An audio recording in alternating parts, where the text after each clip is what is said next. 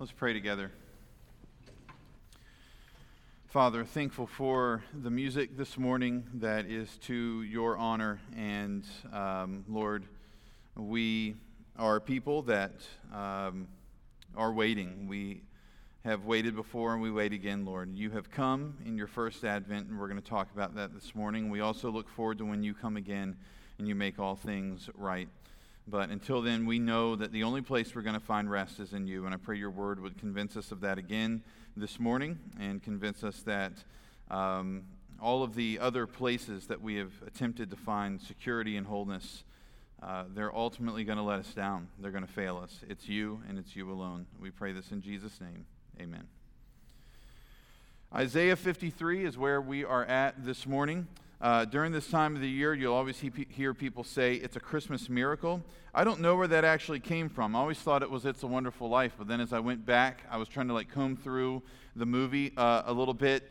I couldn't find it, so I don't think it's from It's a Wonderful Life. And then I thought maybe it's from The Miracle on 34th Street, but I'm going to tell you a little secret this morning. I've never seen it, okay? Never seen The Miracle on 34th Street. I know to some of you that's blasphemous, but hopefully you'll forgive me. Not sure where it came from, but it's definitely something people say all the time during this time of the year. Well, our passage this morning, Isaiah 53, is legitimately a miracle, okay? And for the purpose of today, we'll call it a Christmas miracle. And here's why I call it miraculous. The book of Isaiah predates the birth of Christ by 700 years. All right, so just take that in for a second, that what we're going to read here in just a moment in Isaiah chapter 53 predates Jesus and his birth by 700 years. Not Jesus, the second person of the Trinity, he is eternal, but it predates his birth by 700 years. C.S. Lewis said that a miracle is something that breaks a pattern so expected and established that we hardly consider the possibility that it could be broken. And that is exactly what we have with Isaiah 53. The pattern of the world is that we don't find something out until it happens, or generally right before it happens, or sometimes until after it has happened. But we definitely don't find out 700 years in advance that something is going to happen. Prophecies like Isaiah's defy the natural order of time. Isaiah has 19 different prophecies in his book that are all fulfilled in the person of Christ, who was born 7 centuries after Isaiah's ministry. And for many years, here's what skeptics would do. They would accuse the church of going back, changing manuscripts, so that the message of Isaiah would fit with the New Testament message that we have. And that way they could point to it and say, look, our book is true, right? The New Testament is true.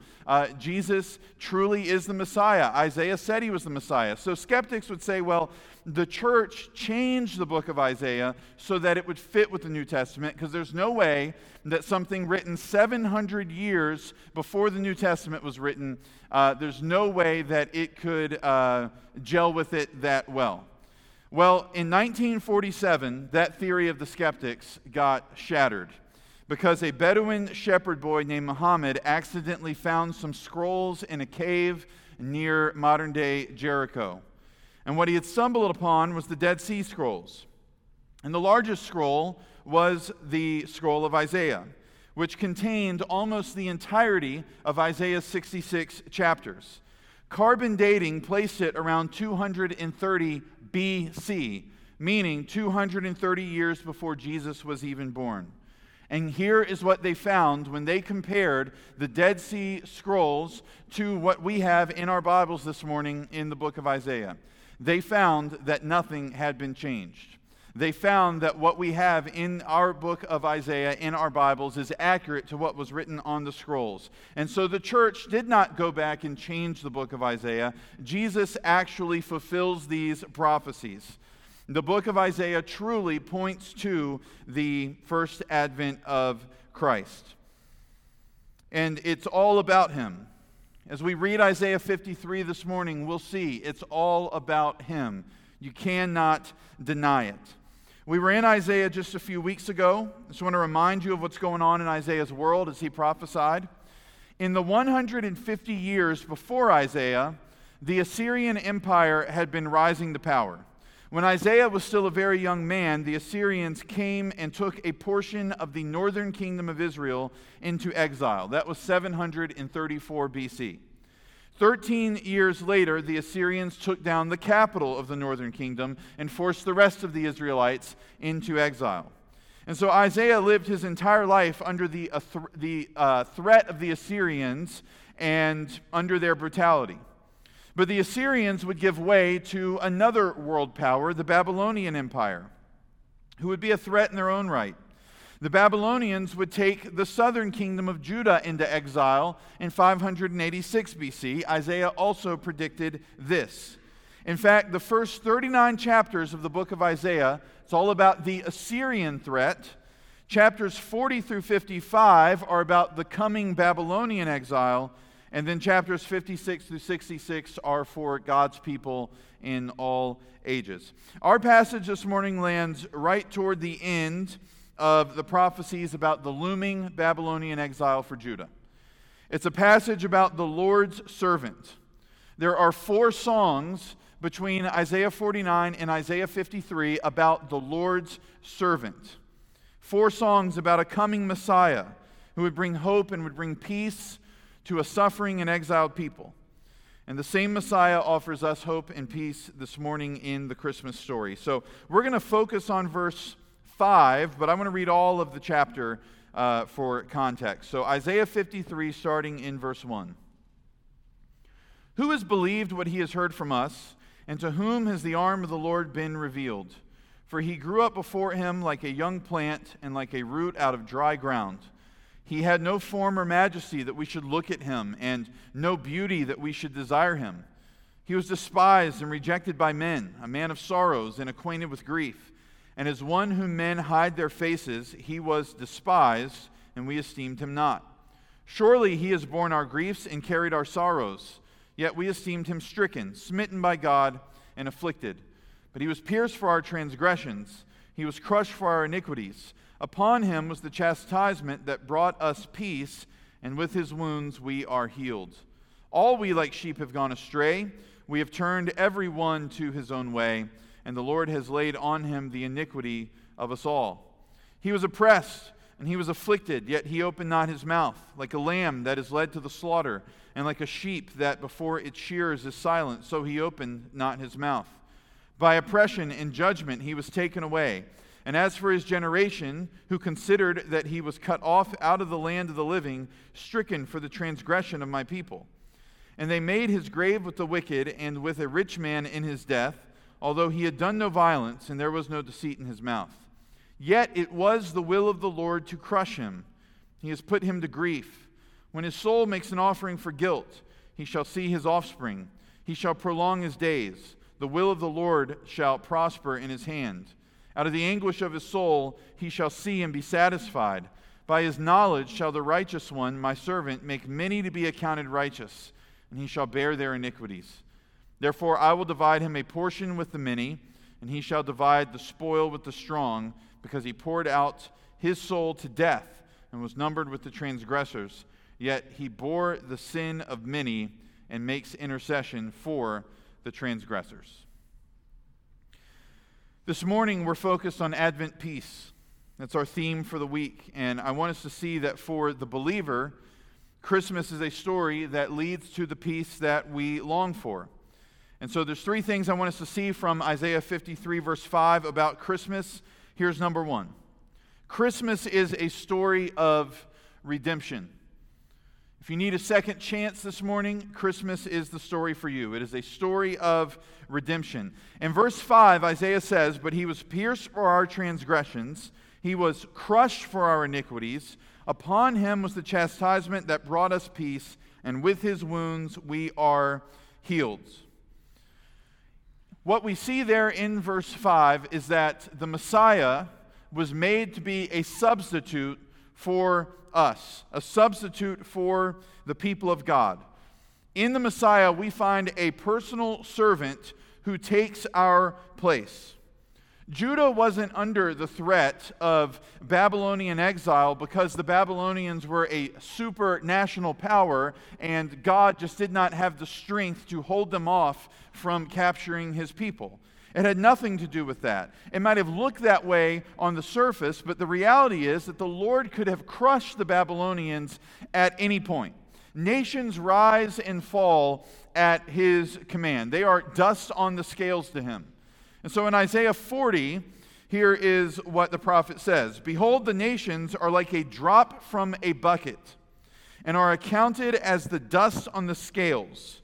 Behold, he takes up the coastlands like fine dust. And so it's not because Babylon was too strong. That's not why Judah is under this threat. They're under this threat because of their sin. Israel, the northern kingdom, they had been disciplined by the Lord with the tool of the Assyrian Empire. Judah, in the same way, is going to be disciplined with the tool of the Babylonian Empire.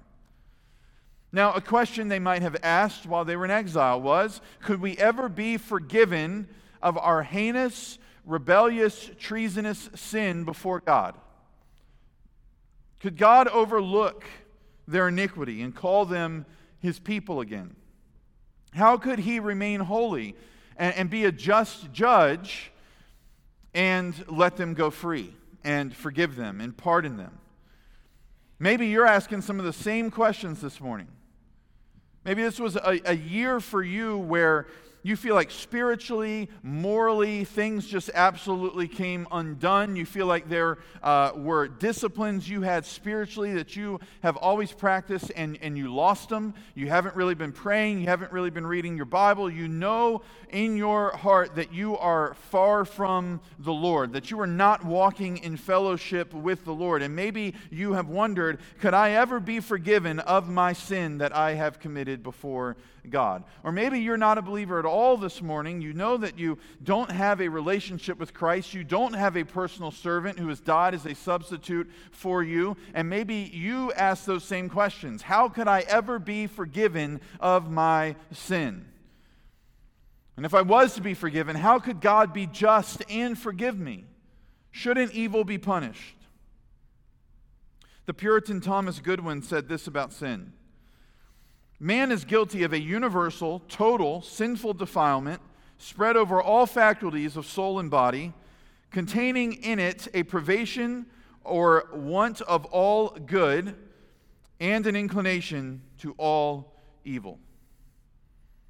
And this sin and the guilt that it brings has separated us from God. It has created a wide chasm between humanity and its Creator. In Isaiah 59, Isaiah says, Behold, the Lord's hand is not shortened that it cannot save, or his ear dull that it cannot hear.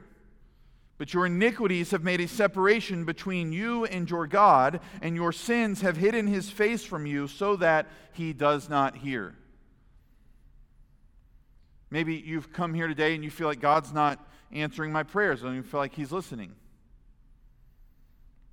Well, the issue very well could be your sin, your iniquity. It's not that God cannot hear. It's not that he does not answer. But your sin has made you far from him. It's not that God cannot save. But your sins have hidden his face from you. We deserve no less than separation from God for our sinning. We deserve no less than hell for our sin. God has every right to keep us alienated from his holy presence for all of eternity. In fact, that would be justice. We have broken the eternal law of an eternal God. Justice is a fitting, or eternal punishment is a fitting, just punishment for our sin. But this is where the Lord's servant, the promised Messiah of Isaiah 53, steps into the scene. Isaiah says he was pierced for our transgressions. And Isaiah says that he was crushed for our iniquities.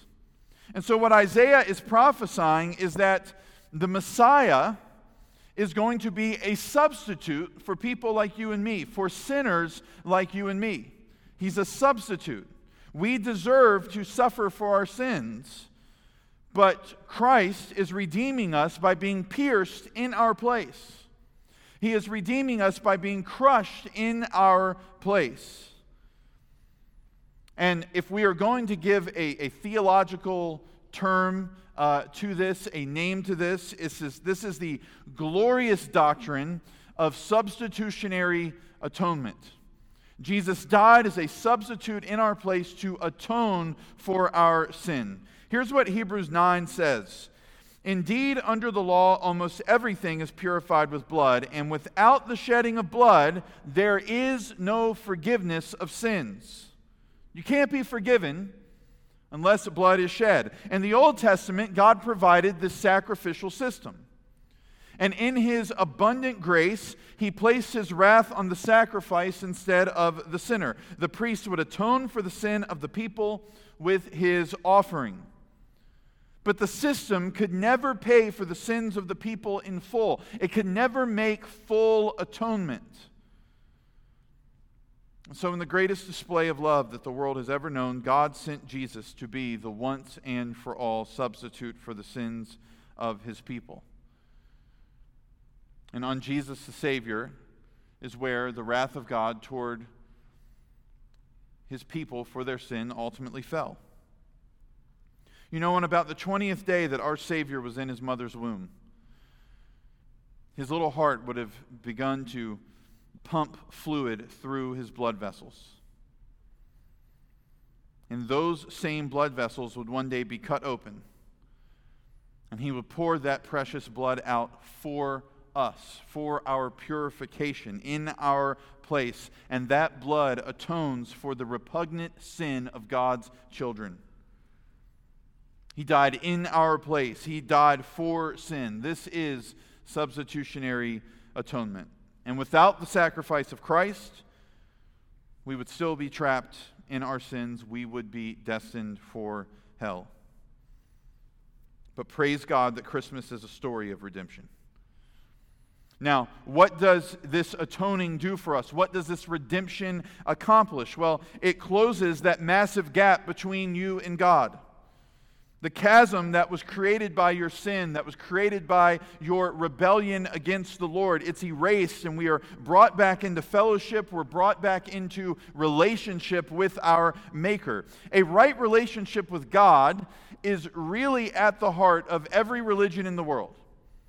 Everybody knows something's wrong, and everybody is trying to come up with a way to fix it.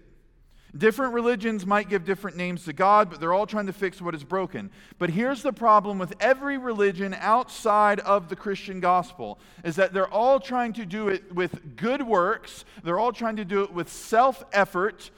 They're all trying to do it through religious ritual, and yet none of those things can bring about justice for the sin that has been committed. If sin is to be forgiven, someone must pay for that sin. And this is why God put forth His Son, so that the sin would be paid for and the relationship between God and man would be repaired, would be fixed.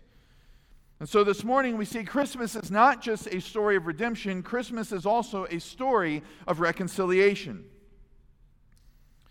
Understand this about the reconciliation that Jesus has produced in your life if you're a believer this morning. It's all God's work. You cannot raise your hand and say, well, I get to take credit for some of this. It's all God's work. Kent Hughes says, reconciliation is not something we do. It is something God has accomplished. The ministry of reconciliation is not telling people to make peace with God, but telling them that God has made peace with the world.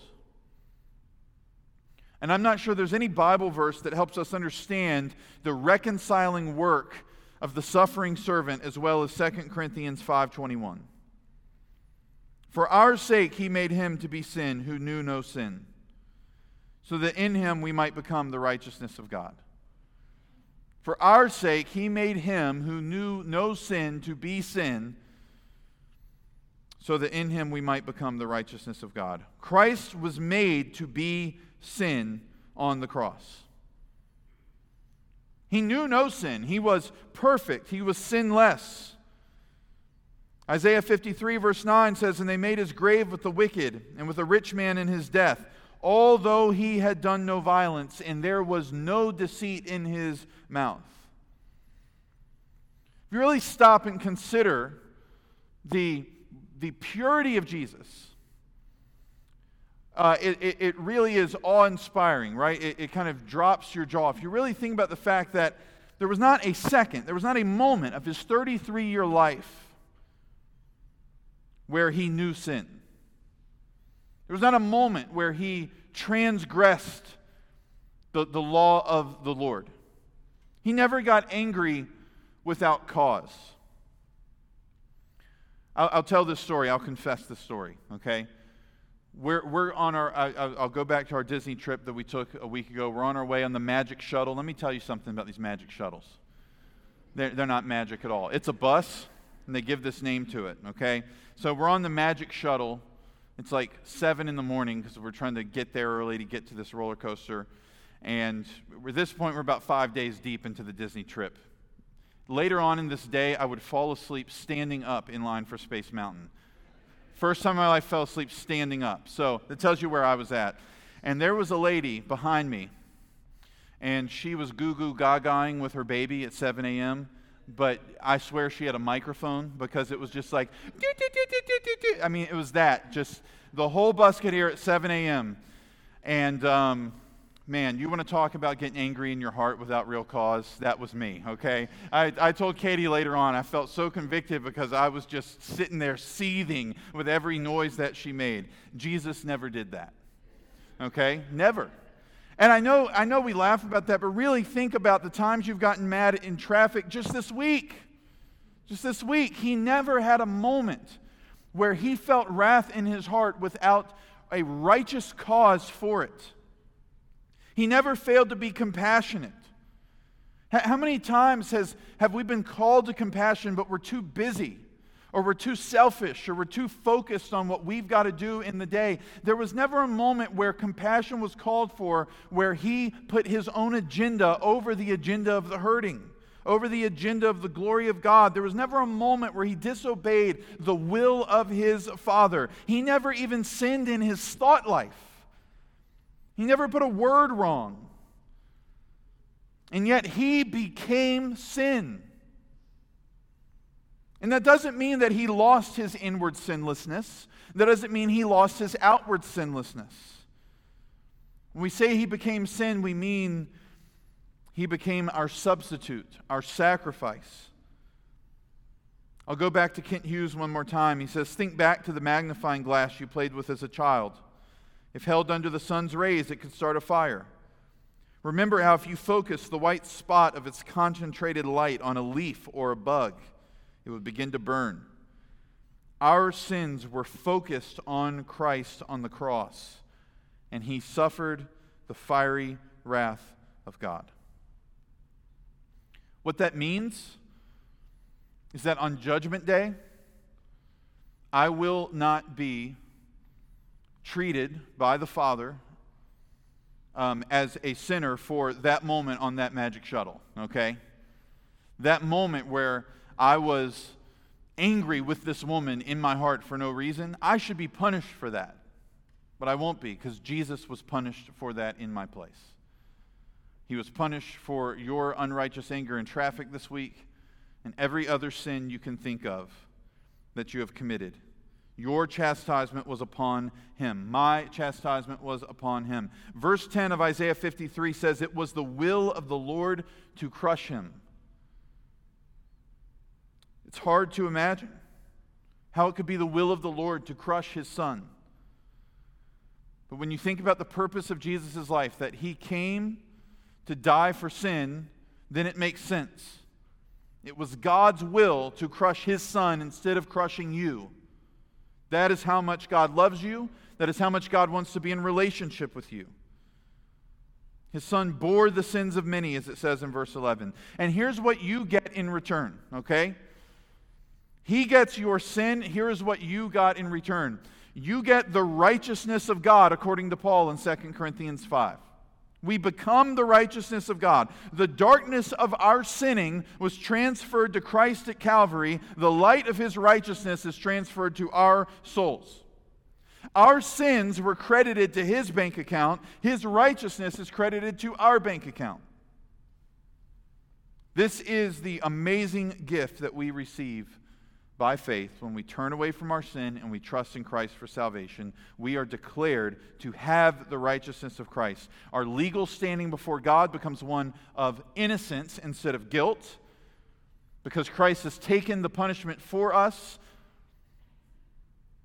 And if you are in Christ, Romans 8:1 says there is now no condemnation for you. You are reconciled to God. You are back in relationship with him the way that you were designed to be in relationship with him. You're made right with God. This is what Christmas has gotten us. It is a story of redemption. It is a story of reconciliation. And what does this produce? What does his redeeming substitutionary sacrifice in our place, which has brought us reconciliation, what does it produce in our souls? Well, this is our third point this morning. It's a story of redemption. It's a story of reconciliation. And number 3, Christmas is a story of rest. Sully read this earlier. The angels appear to the shepherds in the field. They announce great joy for all people because Christ was born in Bethlehem. And here's what you find out after that birth announcement. And suddenly there was with the angel a multitude of the heavenly hosts praising God and saying, "Glory to God in the highest, and on earth peace among those with whom he is pleased." Peace. What is this peace that's being talked about? Is it peace between man and man? Is it peace with our fellow human beings? Is it relational peace? Is it peace between nations? Is it inner peace? Is it peace with yourself? No, it's something much bigger and much better than peace with others or peace with yourself. The angel choir is singing about man having peace with God. Finally. You know when peace comes? Peace comes when wars end. That's when peace comes. And in Christ, the warfare between God and man has come to an end. A war that we started, by the way. We're enemies of God by nature. In Romans 5, verse 10, Paul says, "For if while we were enemies, we were reconciled to God by the death of his Son, much more, now that we are reconciled, shall we be saved by his life." Praise God, we've been saved by his life. But before we were saved by his life, we were enemies. You were an enemy of God. You opposed him with your sinful desires. You made war against him by trying to dethrone him and take control of your own life. But through the death of his Son, the Messiah, you are now reconciled. And here's what you have with God now. Romans 5:1, "Therefore, since we have been justified by faith, we have peace." Peace with who? Peace with God through our Lord Jesus Christ. The war's over. Praise God, the war is over. And now you get shalom. That is the Hebrew word for peace. It means completeness. It means soundness. It means wholeness. We're talking about a transcendent rest that can only be found when your soul is made right with God through the blood of his Son. God made you to find peace in him. And as St. Augustine said, you're not going to have true rest until you have that peace, until you have that rest in him. Christmas is the story of God redeeming us and reconciling us to himself so that he could give us true rest in our souls. You hear from this culture that we live in that there's all these things that are going to give you rest. All these things are going to give you peace. That you just need to indulge yourself, or you need to pick up this habit, and you need to go to the gym this many times. And some of those things may be prudent. None of the things that this culture says are going to bring you rest and bring you peace really are going to do the job. The only thing that's going to do the job is knowing God through his Son, Jesus Christ. Chastisement was placed upon Christ for our sin. We've been given peace with God and by God. And that's what it was always about. This is what the angel of the Lord told Joseph in a dream, right? She will bear a son, and you shall call his name Jesus, for he will save his people from their sins. He didn't need to quietly break off his betrothal to Mary. She hadn't committed adultery. God was at work. And the Lord had given her a son that was going to bring peace to the world by saving people from their iniquity. As Paul wrote to Timothy, he said, the saying is trustworthy and deserving of full acceptance that Christ Jesus came into the world to save sinners, of whom I am the foremost. Jesus was born to die for sinners and to bring glory to God by ending the war between God and man and giving the souls of God's people true, peaceful rest. And we sing this. Right? Hark the herald angels sing, peace on earth and mercy mild. Let's say it together. God and sinners reconciled. That's the story of Christmas in 2 lines in one song, right? Peace on earth and mercy mild, God and sinners reconciled. We were separated from God. Christ died in our place. We are reconciled to God. We have the peace and the rest God made us for. We have rest in him. It was the will of the Lord to crush him, is what the old King James says. It pleased the Lord to crush him, actually, is what the King James says. Because God knew this was the only way that sin could be paid for. He knew this was the only way his people could be forgiven. It was the only way for God and man to be reconciled and for God to be pleased with us again. And as we talk about Christmas redemption and we talk about reconciliation and we talk about rest, the highlight for me is that God wants to be pleased with us. God wants to take pleasure in your life. He wants you to glorify him and to take pleasure from that glory. And that is why he sent his son Jesus. Did he send him in love? Absolutely. It's because he loves you that he wants you to glorify him and that he wants to take pleasure in your life. And so he sent Jesus to make a way for us to know him again so that he could take pleasure in us again and that we could have the absolute rest that comes from knowing God wants to be pleased with us and is pleased with us because we are in Christ. And that is the greatest gift we could ever receive. I'll tell you my favorite thing about Christmas Day. It's getting to watch people I love open presents that I bought from them. Okay? Have you ever seen that meme of the guy? You guys, everybody know what a meme is at this point? Maybe. I don't know. Okay? My children have a totally different definition of that word than me, by the way. Like anything that's on the internet that's funny is called a meme to them. A meme to me is a picture with words on it, but regardless. There's a meme of the guy, and he's got like a board, and he's like the conspiracy theory guy, I think it's from a show, and there's all these papers, and he's got all these strings going from paper to paper, right? And he's trying to tell you about some crazy conspiracy theory. That's me getting my Christmas gifts together, all right? Katie and I do a spreadsheet. I'm trying to think of the perfect gift for each person, and so there's some surprises under the tree over there that I'm excited to give out on Christmas morning. That's Christmas for me, watching people I love lose their minds over what I've given them.